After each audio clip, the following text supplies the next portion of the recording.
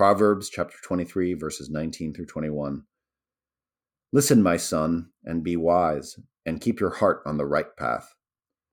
Do not join those who drink too much wine, or gorge themselves on meat, for drunkards and gluttons become poor, and drowsiness clothes them in rags.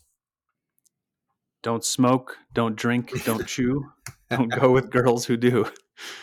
Have you ever heard that before, Eric? Did you grow up hearing that? Do that again. That's good. Don't smoke, don't drink, don't chew, don't go with girls who do.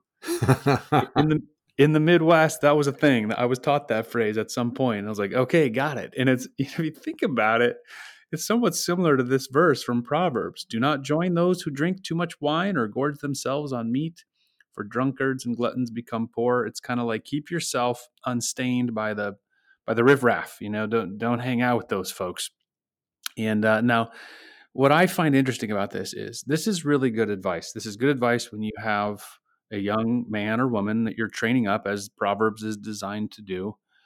But the pitfall in it, of course, is self-righteousness. It's kind of like the older brother in the parable of the prodigal. The older brother thinks of himself as the one who would never, ever squander his father's wealth, would never be seen with prostitutes. He doesn't smoke, drink, or chew, or go with girls or do. He doesn't do those things like those sinners over there.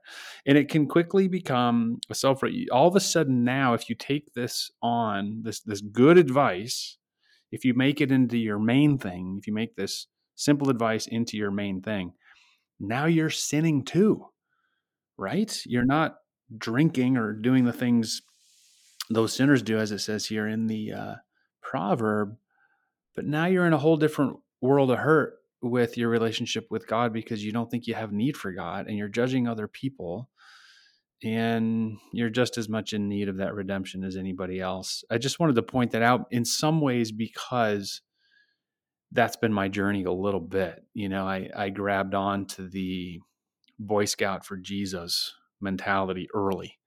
I learned that if I keep my reputation squeaky clean, things will go well for me. And there's just some spiritual pitfalls in that I wanted to point out.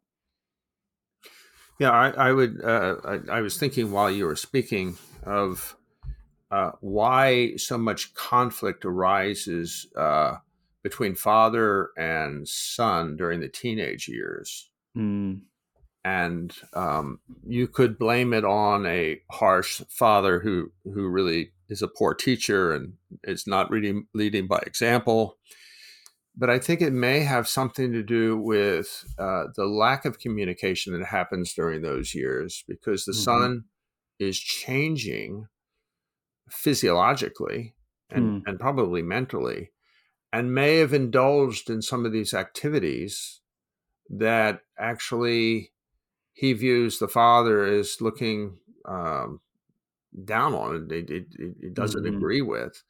And oftentimes guilt is the kind of the mother of conflict between children and parents, particularly in these crucial years of the teenage years, the hardest years for a parent, because the child is actually going through a natural evolution from being a child to being an adult or near adult, with all of the things that are going to flow from that, including making decisions that are going to have an effect on the course of your life. But to know that there may be, more to the adversity between, it's like the prodigal son. It was so great you mentioned that. Yeah, because the prodigal son is what we're talking about. And look what he does. He does exactly what this the father in this proverb is saying not to do, but he didn't listen. Right. He wanted to have it all now, and he was anxious to have it all now. And his mind and his body, it just took him to all the wrong places.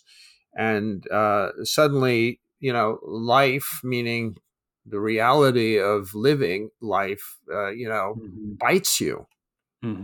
And suddenly you're kind of trapped in sort of a spiral down, and and then you feel guilty about going back to the father and saying, Father, forgive me because I have sinned against you and God.